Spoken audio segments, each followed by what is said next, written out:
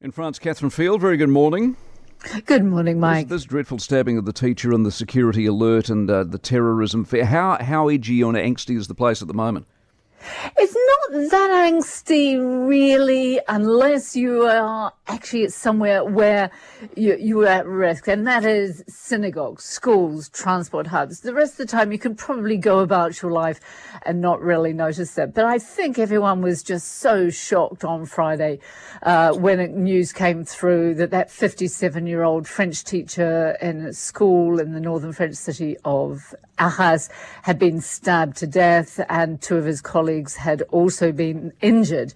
Yes, immediately the French government swung into action, put that additional 7,000 soldiers onto the street. That's on top of the 10,000 that are usually there.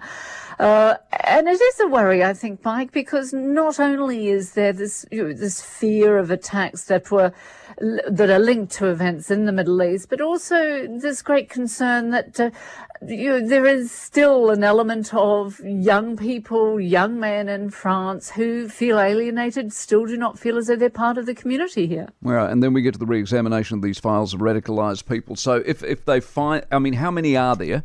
And where do they deport them to? Back to where they came from? Back to where they came from. Now, this, of course, has come up because the suspect in the stabbing of the teacher last week, he came from Chechnya, Northern Caucasus region of Russia. Now, of course, this attack last Friday, Mike, came on the eve of the third anniversary of the killing and beheading of another school teacher here in France. Also, he was killed by a Chechen Muslim refugee here in France. So the question is, particularly with this one last Friday, was it a couple of years ago he should have been deported because his right to stay in France was rejected. So the minister has gone through all this with the Justice Department and also with the Interior Ministry and said you've got to go back through all these cases. Now, what they're particularly looking at are some 193 youths who are on that watch list for extremist views and could possibly inspire some sort of attack, if not by them, by someone else.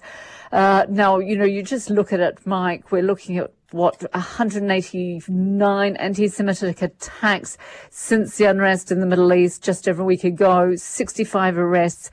So what they're saying is you have a look at people who should have been deported, get them on planes, make sure the paperwork's all done. But I think, the Interior Minister came out and said, keep it in perspective, but since there has been this unrest in the Middle East, it said there has been what he described an atmosphere of jihadism within France. As a tournament host, how much air has gone out of the room? Quite a lot, I have to tell you that, Mike.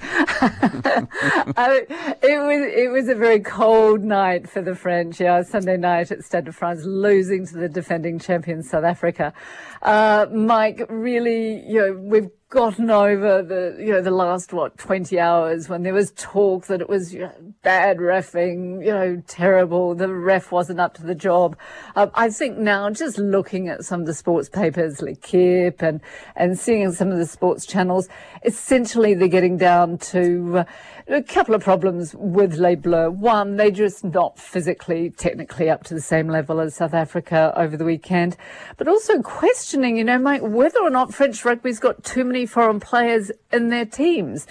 When you look at particularly the one that made the big news, that charge down by Colbe when Thomas Ramos was going for the conversion, saying, well, Colbe knew Ramos because they've been playing in the same club here for years and years. And so that, these guys, they're invited here to play, then they go back and play for their countries, and they take back all the know-how about some of the French players who make it into the main team. And of course, the other thing that they're coming up with is, there's just too much French club rugby. These players were tired by the time they got to early July when they met to start the campaign to win the cup on home turf. Yeah, it's a shame. I would have liked to have seen us and you, or us and the French. But I take it, though, from the French point of view, if we won, that would be most welcome, wouldn't it? Because you're certainly not backing England, and you got beaten by South Africa, and no one backs, Argentina. Well, you're quite right there. There's something still about that connection between, Les Bleus, the French, and the All Blacks. Yeah, they wouldn't be too unhappy if at the end of the day it was the All Blacks that lifted that trophy at the Stade de France. Fantastic, Catherine. Catch up next week. Appreciate it as always. Catherine Field in France for us this Tuesday morning. For more from the Mike Hosking Breakfast, listen live to News Talk ZB from 6 a.m. weekdays or follow the podcast on iHeartRadio.